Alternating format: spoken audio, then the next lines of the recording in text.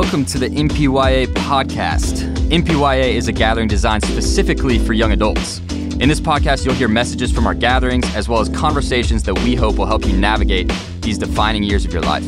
We hope you'll join us as we explore practical ways we can follow Jesus in our everyday lives. As always, be sure to follow us on Instagram at North Point Young Adults and subscribe to the podcast if you like what you hear. But with that in mind, let's jump into this week's episode. Well, 1943. World War II was happening. Herschel Woody Williams, he was 20 years old. He was in the Army, in the American Army, and he was in the Army as a demolition sergeant. And him and his troop had been tasked to fight in this battle that's pretty popular. You may have heard of it before, called Iwo Jima. Iwo Jima. So Woody Williams, he was a demolition sergeant in Iwo Jima, and among his troop, there was 5 different demolition sergeants. Well, throughout the course of the battle, every single one of them died except him. And so he's the last one standing out of these demolition sergeants. And the enemies had these bunkers set up that they could not pass through, but they had to be destroyed. And the timeline was getting really close where these things had to be destroyed or the battle was going to take a turn for the worse. And so Woody was tasked with the job of going into these bunkers one by one, crossing enemy lines by himself and destroying the bunkers so that they could pass their tanks and machinery and the troops could move forward. And so one by one, in a span of 4 hours, Woody Williams went into every single bunker and destroyed all 7 of them. And up until a couple years ago, he passed away, and they asked him a few years before he passed away about his experience and about that experience in that battle specifically. And they asked him, hey, how was it? I mean, that had to be a lot of courage, a lot of bravery. What did it take? Someone's alarm's going off. and they asked him, like, what did it take? How did you do that? How were you so courageous? And he said this, which was so powerful. When reflecting on it, he said, America was and is worth fighting for. He said, if we lose our freedom, we lose America. The thing that motivated him, that gave him strength, that energized him to be able to go into these enemy lines and cross into just enemy territory, put his life on the line, was he said, my country, America, was and is worth fighting for. He knew that in the back of his mind. And so he said, it doesn't matter what it takes, what level of commitment it takes, I will fight for my country because it's worth it. It's worth it. He knew what he was fighting for. And because of that, he was committed at all costs. And so tonight, I want us to come around this idea in our faith that a committed life leads to lasting life. A committed life leads to lasting life. I believe that's what Paul is trying to tell Timothy here and then tell us tonight. That a committed life to Jesus, to the gospel, to God, leads to lasting life. Our culture tells us that commitment is a bad thing, that you don't need commitment. Come on, can I be honest with you? I have a commitment issue. We all do, probably, to some degree. Gen Z has been, pegged as, they can't commit to anything. Our attention span's 8 minutes. I have a commitment issue. It may look differently for you. For me, what that looks like is I have a really hard time committing to plans. Anyone? Okay, we got one person tracking along with me. Great. So you feel me on this. I have a hard time committing to plans because if someone asks me, hey, what are you doing 2 Fridays from now? I look at my calendar, it's completely clear, and I'm like, not sure why. And I want to know exactly what they have in mind before I commit to anything. And then I will tell them, hey, I'll let you know about that. I got to check my calendar as I'm sitting there checking my calendar because I'm scared something better might come along. And if something better comes along, I don't want to be tied down to whatever that was. I want to have the freedom to jump out and do whatever I think is the best offer on the table at the time. I have a commitment issue.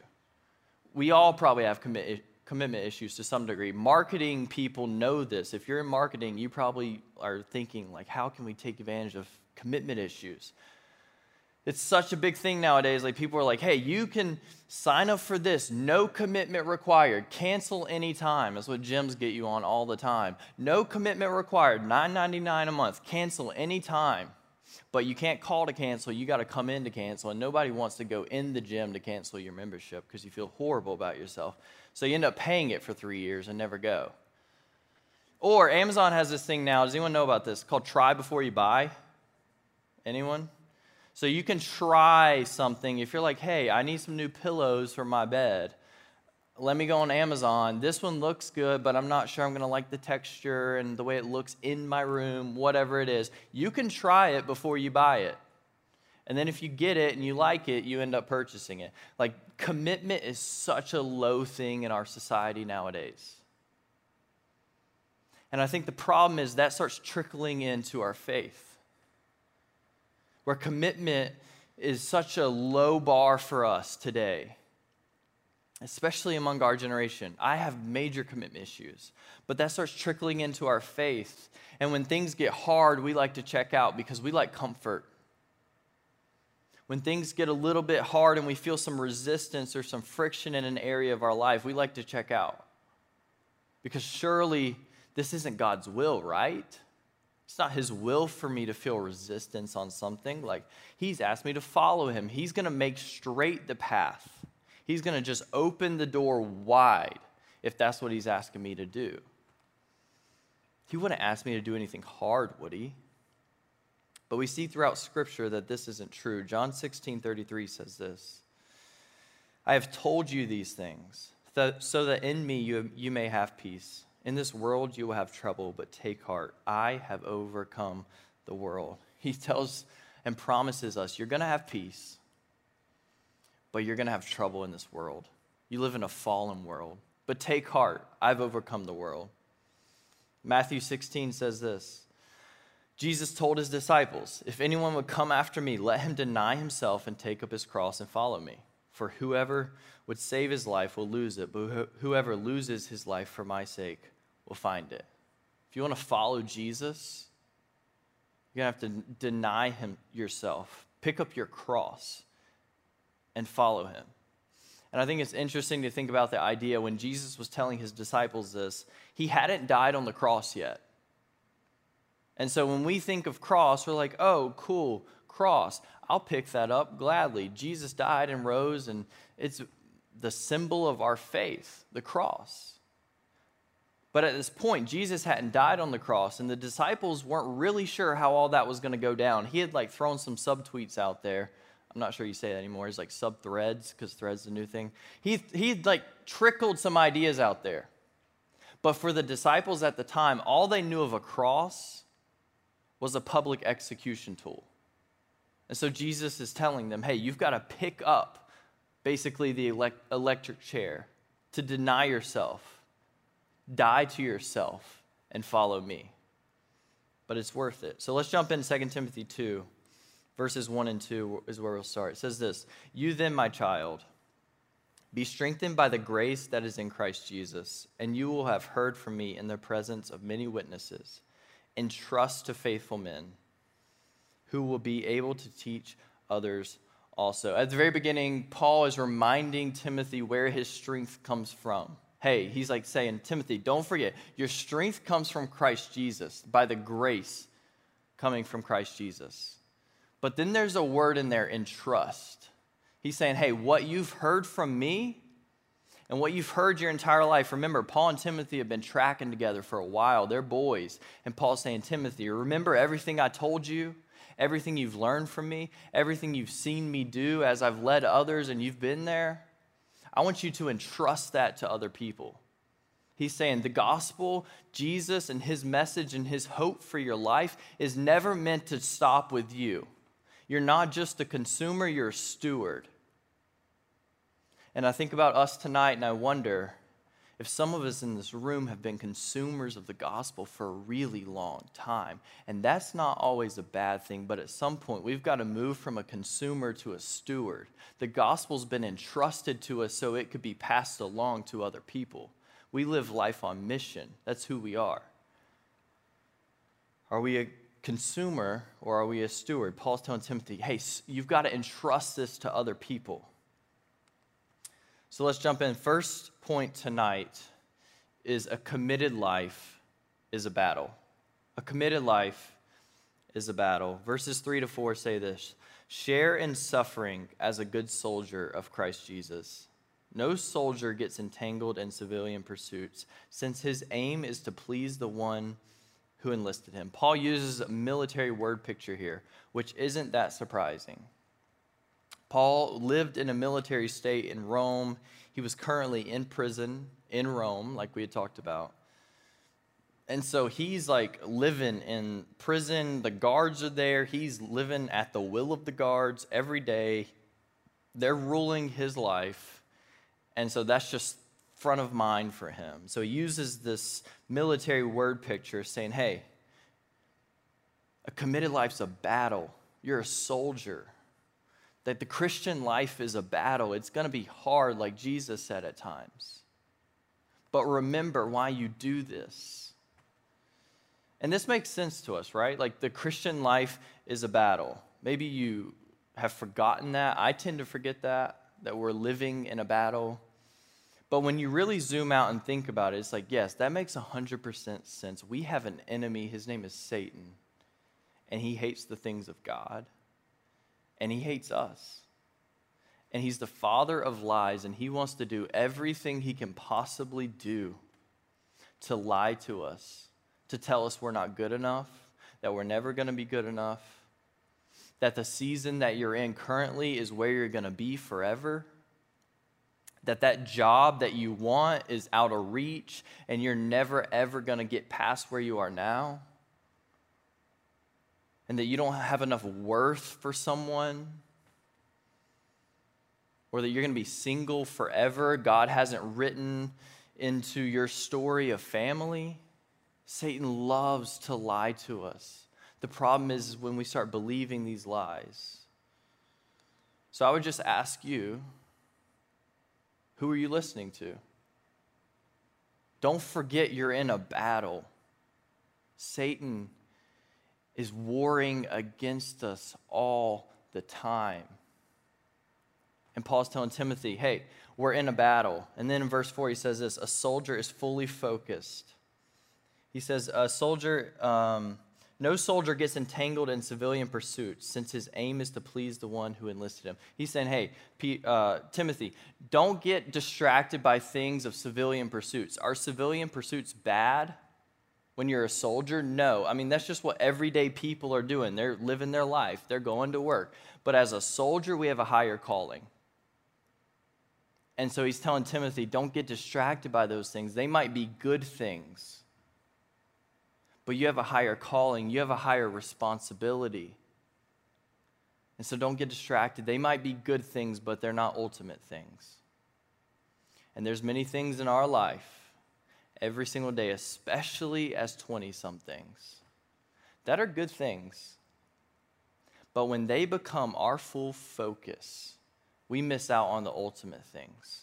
And Paul's saying, don't get distracted. Don't forget you're in a battle. A committed life is going to be a battle, but it's worth it. Paul's staring death in the face. He's at his last days. He knows that.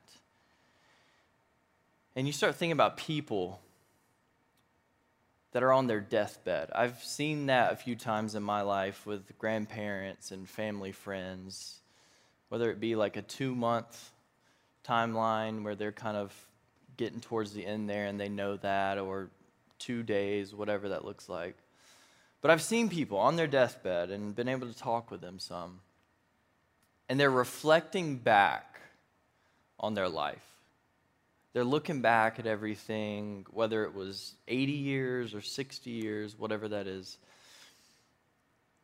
And no one has ever said, I wish I would have made more money. Or I wish I would have spent more time at work, really advancing in my company. Or I wish I would have had more followers. Or I really wish I could have checked this off our bucket list. No, they don't say that. They're thinking about their legacy. They're thinking about people, where their family is, how they're leaving their family. They're thinking about their friends. And Paul's saying the same thing to Timothy. Is a job bad? Is experiences in life bad? No. Is money bad? No. But he's saying, don't get distracted by civilian pursuits. You have a higher calling, and we, as the body of Christ, have a higher calling, each one of us. That's to glorify God and advance the mission of God. We're his church, we're his body. Don't get distracted. And you might be like, Nathan, this sounds cool, but I can tell you, I didn't sign up to be in an army. I didn't get recruited. I didn't go through basic training. I don't want to go through basic training. I don't really want any of that. I'm 24. I'm single. I'm just looking for a spouse to build a family, to build a career, go to some cool places, have a nice, quiet life, and be done. That's really all I want. I'm a simple man. And I would just say to you that you're missing out on so much when we settle like that. So secondly, a committed life is focused. Verse 5 and 6. An athlete, Paul says, is not crowned unless he competes according to the rules. It is the hardworking farmer who ought to have the first share of crops. So he goes into these two different word pictures here. We just got done talking about soldier. Now he brings up an athlete and then a farmer. And an athlete, Paul talks a lot about sports in his writing at times. Rome was really big on sports. And he's saying, hey, in order to be crowned, you've got to compete according to the rules. I've been watching this new thing. I'm like 3 episodes in, so I don't know a ton. But a new series on Netflix called Quarterback. Anybody? Quarterback? Okay, Bennett, I got you. So Netflix just came out with this new series not that long ago called Quarterback. I think there's 8 episodes. It follows Patrick Mahomes, Kirk Cousins, and Marcus Mariota. And I'm a sports guy. I love football. I keep up with sports all the time. And I knew about quarterbacks and all the work that they put in. And they're not just working 17 games a year. They're working every day. But when you start looking at that and you watch that series, you're like, every moment of every single day, they spend their time dedicated to one goal. And that's to win a championship. Every single thing they do is devoted to that. I mean, they're in the cold tub, in the hot tub, taking ice baths. Patrick Mahomes does tissue workouts so he doesn't sprain his ankle. It's just insane. Film study, every single moment of every single day is committed to one goal, to win a championship. They're hyper-focused on that. And Paul's telling Timothy, hey, just like an athlete that's focused on one goal, that's what you need to be. Focus on spreading the gospel and loving God and loving people. That's how you need to spend your days. Everything needs to work towards that. Don't ever forget the goal. And that's how we are to spend our lives. Warren Wiersbe says this, kind of a long quote, but hold with me. From the human point of view, Paul was a loser. There was nobody in the grandstands cheering for him, for all they which are in Asia had turned away from him, which he mentions in chapter 1. He was in prison, suffering as an evildoer, yet Paul was a winner. He had kept the rules laid down in the Word of God, and one day he would get his reward from Jesus Christ.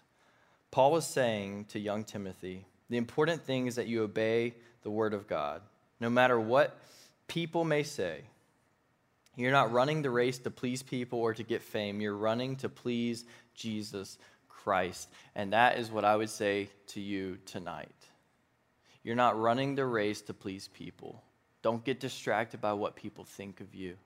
You're hyper-focused on one goal, and you're running the race to please Jesus Christ. And then secondly, in verse 6, he goes into this illustration about the farmer and how the farmer, the hardworking farmer gets the first share of crops. It takes hard work for the farmer to see and harvest.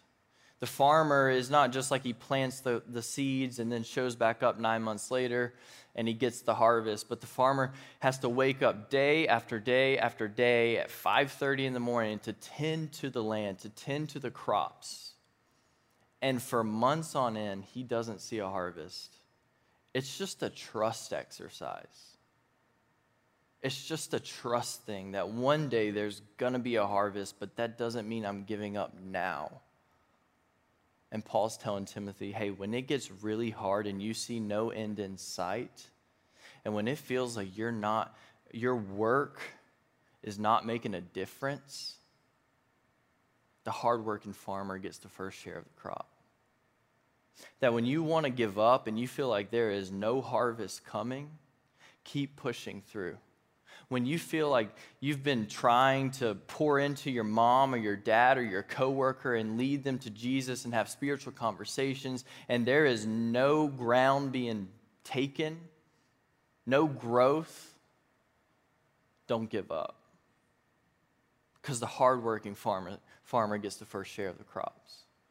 And so for you tonight, I don't know what that looks like for you, where you need to really press in and not give up. Maybe that's for your own faith, not just someone else's faith. That it's gotten really hard for you and you're like, man, I'm out because I'm not seeing anything from this thing. And God's saying to you tonight, keep pressing in. Keep watering the soil. Keep tending to the soil. Don't give up. So you get to the end of this, in verse 7, it says, Paul tells Timothy, hey, think over all this, and you'll get understanding from the Lord. Just ponder these things. Think about these things. And you get to the end of this section in the letter, and you're like, okay, I just got 3 new job descriptions that I don't want. I'm a soldier, I'm an athlete, and I'm a farmer. And you're like, I just work tech sales off Windward, and that's all I really want to do. I don't want to be an athlete, soldier, or farmer. But Paul turns a corner in the passage here and starts reminding Timothy why all of this is worth it. All of it is worth it. In verse 8, it says this: remember Jesus Christ, risen from the dead, the offspring of David, as preached in my gospel. So thirdly, the third point is a committed life is worth it. A committed life is worth it. Paul tells Timothy, remember Jesus Christ. It's kind of like in 1836, Sam Houston was leading the Texas Army in a war from their independence from Mexico, and they coined this term, this battle cry, remember the Alamo. And the Alamo was a Texas fort where their army had gotten wiped out earlier that year. And he's telling the Texas Army, hey, when we go into this battle, remember the Alamo. Remember why you're doing this. Remember why you're fighting. When it gets hard, when you got to sacrifice a lot, when it gets scary, when it takes courage, remember the Alamo. And Paul's telling Timothy, and he tells us tonight, remember Jesus Christ risen from the dead. That's what pushes us forward. That's what energizes us. That's what motivates us. That's what gives us life. Remember Jesus Christ. It's like a battle cry for us as the church. The reason that you stay committed, the reason that you push through, the reason that you stand up for your faith even when it's really hard, the reason that you live a life of integrity, following Christ at all expense. Paul says, remember Jesus Christ risen from the dead. That's why we do this. That's why we're here. We're remembering Jesus.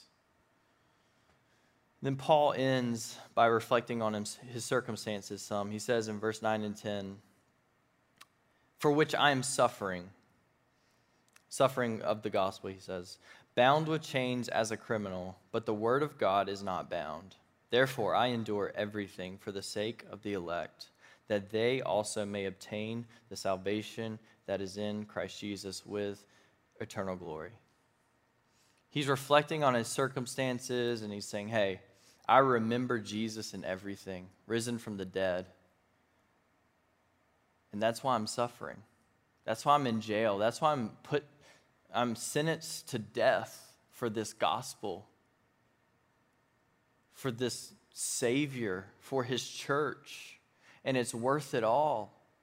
It's worth every ounce of my life. It's been worth every sacrifice, and I don't look back and regret. It's worth it. A committed life is worth it. Paul knew that the charges against him were serious. That word criminal that he uses there is only used one other time in Scripture, and that's in Luke, when they were trying to find a charge to charge Jesus with to put him to death. And that crime is describing a crime worthy of being put to death. That's what Paul was facing, and he knew these crimes were much more serious than those in the past. He had been in prison before for different crimes, but this time he knew it was different. He knew they were serious, that his days were numbered, and that he's looking at his last days. And he wanted Timothy and the next generation to know, hey, it's worth it. The battle's worth it. A life sacrificed for God, fully devoted to him, it's worth it. And Timothy's young. He's going to carry on Paul's legacy. And Paul's saying, hey, I don't know what you're going to face in the future, Timothy, but just have this perspective. Remember Jesus risen from the dead. It's worth it. Paul ends the passage with this 3-verse statement. And he begins by writing, the saying is trustworthy. Verse 11, it begins by saying that the saying is trustworthy.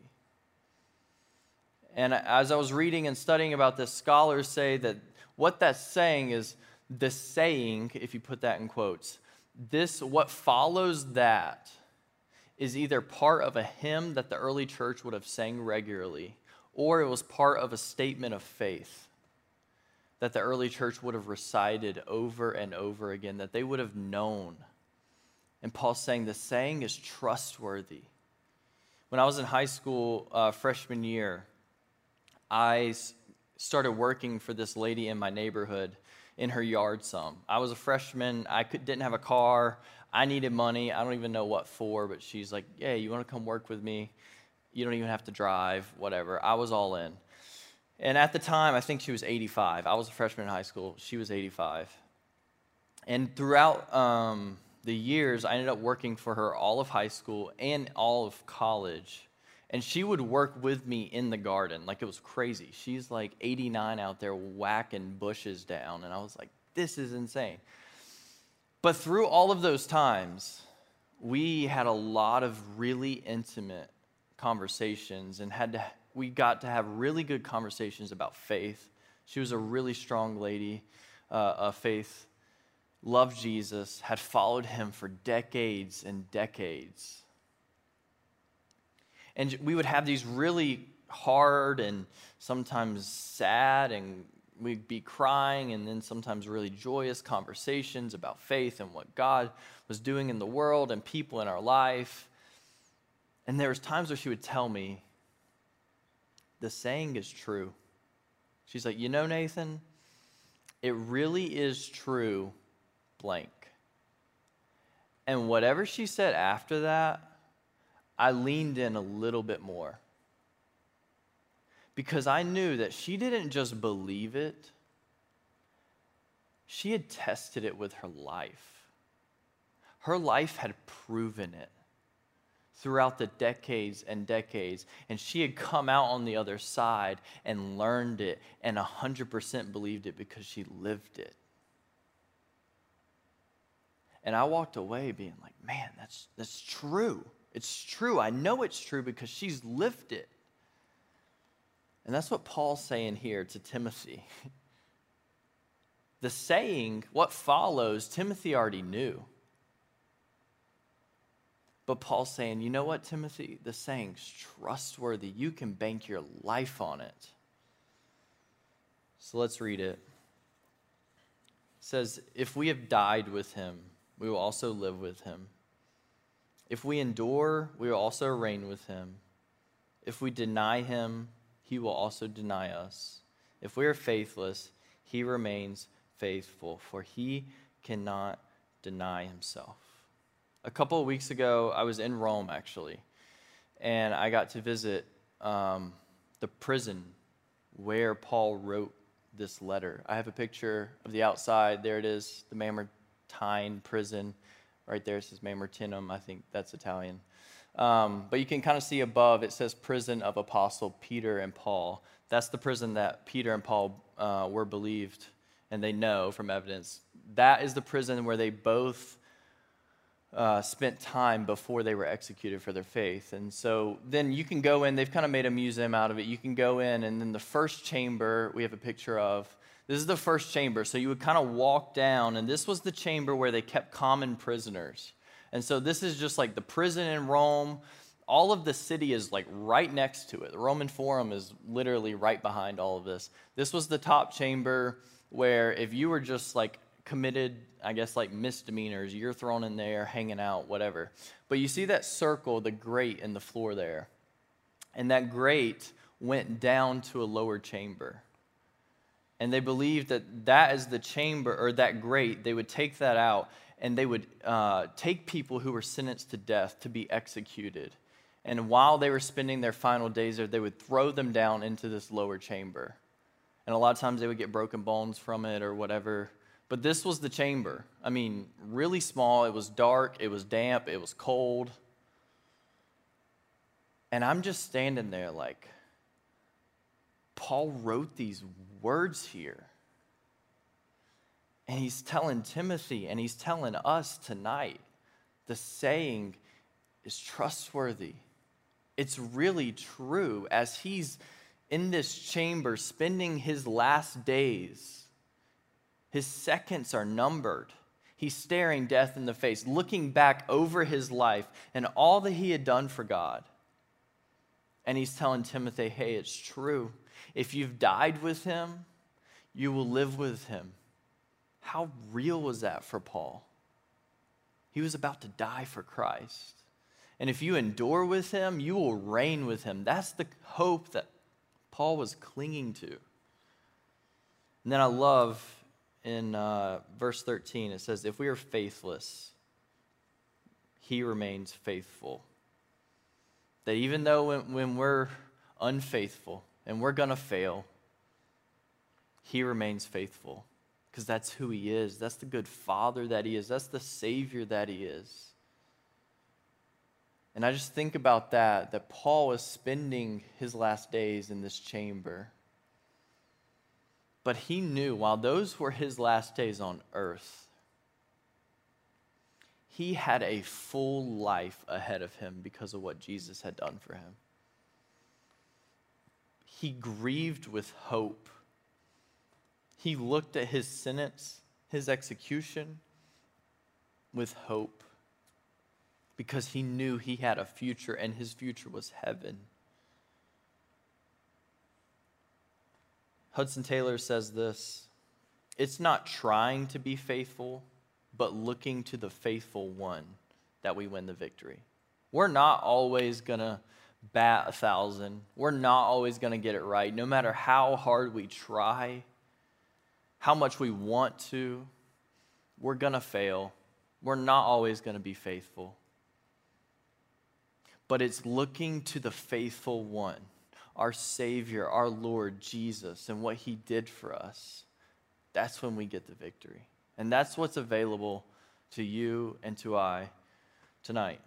So I don't know where you are tonight along your faith journey. If you are new to this whole thing and you're still exploring and you're like, what is this all about?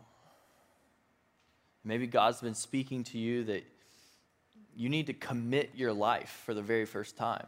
Like you need to commit your life to Jesus. Or maybe you've been following him for a while, but you're like 1 foot in, 1 foot out, trying to figure out if you're going to stay. Is this worth it? Do I really want to follow Jesus in my 20s when it's really hard and no one else is? Or do I just want to kind of check out and do my own thing? I'll return to church and to Jesus eventually when I get married and have kids and raise a family. But for my 20s, I'm just going to kind of check out. And Paul is telling Timothy, and God's telling us all tonight, committed life is worth it. There's so much hope in it. Jesus offers us so much life in it. He says, I have come to give you life and life to the full. He offers us abundant life, deep relationships, peace, joy, a peace that passes all understanding, a joy in times when it makes no sense, a purpose, a life of meaning. That's what Jesus offers to us tonight. And so we're going to sing this song as we wrap up, just called Worthy of It All. You may have heard it before, but it's pretty simple. It just says worthy of it all over, and you are worthy of it all over and over and over again. And when I think about our life in view of what God has done for us, the least that we could do is lay it down and say, God, you are worthy of it all. You're worthy of every second, of every day, of every decision that I make, of every conversation that I have, every opportunity that I have. God, you're worthy of it all. And so maybe that needs to be the heart cry of your life tonight, that you need to walk out of here with a new banner over your life, saying, I am committed to God. I'm committed to Jesus with everything, because a committed life leads to a lasting life, and he's worthy of it all. Let's pray. God, we love you. Thank you for who you are and what you did for us. God, tonight as a people, we just say, we remember Jesus, risen from the dead. That's why we're here. That's why we sing. That's why we read these scriptures. Because of what you did on the cross and how you rose from the grave 3 days later, giving us hope, giving us access to life, and not just life on this earth, but God, life everlasting. And when we take on that perspective and we take on that view, the very least we could do is commit our life to you, to lay down everything we have, God. God, we know it's going to be a battle at times, that it's going to be hard, but you go with us, and over everything, you're worth it. Like, you are worth it. And so you're worthy of our entire life. So God, do with it what you want. Speak to us in this time. Transform us, change us. And God, just work on our hearts. We love you. In your name, amen.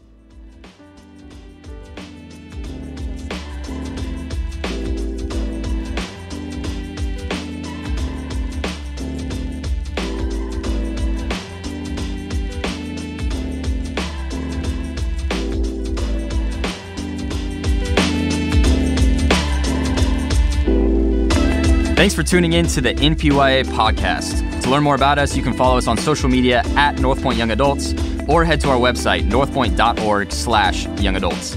And if you enjoyed today's episode, make sure you hit that subscribe button so you never miss one. See y'all next time.